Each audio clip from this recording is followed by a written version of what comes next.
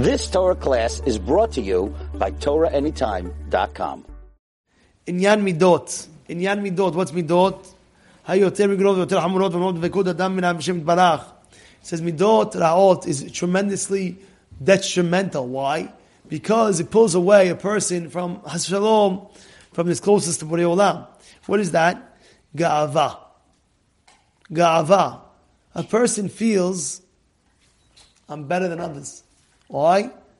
Either I'm more good looking, or I have more wealth, or I'm more smart. This already you have to understand, this is an abomination. If you're a Baal Gava, it's an abomination to Hashem. It's brought down, it's an abomination to Hashem. It's very simple. Why? Because who gave you wisdom? Who? Borei Olam. Ki Adonai yiten chokhmah mipiv da'adu dvuna. It says Hashem gives wisdom. Yes. Not you, I'm such a wise person. No. Who gives wealth? Hashem. Birkat Hashem, Hi ta'ashir. You understand? So therefore, what do you have ga'ava about?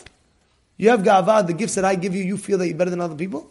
How's it you're pulling yourself away from Hashem? And not only that, it says at the end of Mesechet Sukkah, the second perek at the end, go look what it says. If a person has ga'ava because he has wealth, Hashem will take away Has v'shalom, his assets.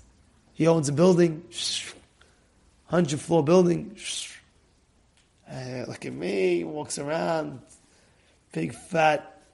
What's the best watch? Teddy, what's the best watch out there?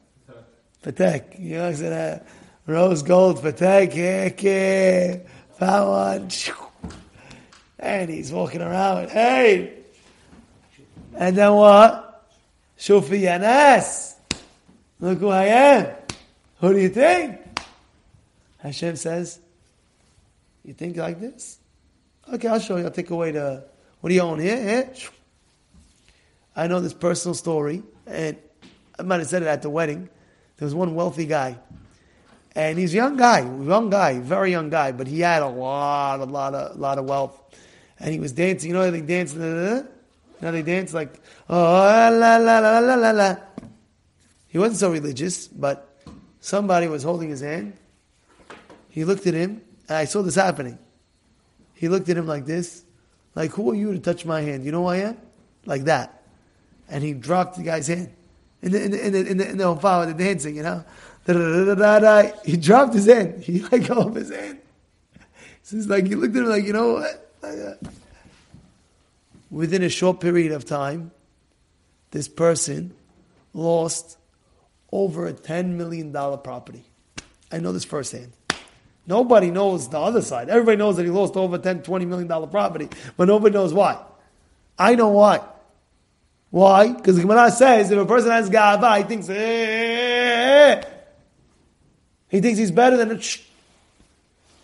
you understand? Now, again, I'm not judging anybody with the ga'ava, but I'm telling you one thing: if you want to keep it, you got to humble yourself. And I know that there's a rule that I personally have. The more success you have in your life, the more humble you have to be. You guys say, Dush? The more successful you are in life, the more humble you have to be, no matter what area you're in. If you're a successful chacham, I know this, I know the whole shas, I know this, you have to be more humble. Oh, you're right. We have to respect you. You know Torah and you have midot tovot, but you have to be more humble to give you the gift that Hashem gave you, the chokhmah, to know the whole shas. You understand what's going on? No matter what, you have to be more humble than the other. Understand what's going on over here? This is a very important point in one of the aspects of midot tovot. You've just experienced another Torah class brought to you by TorahAnytime.com.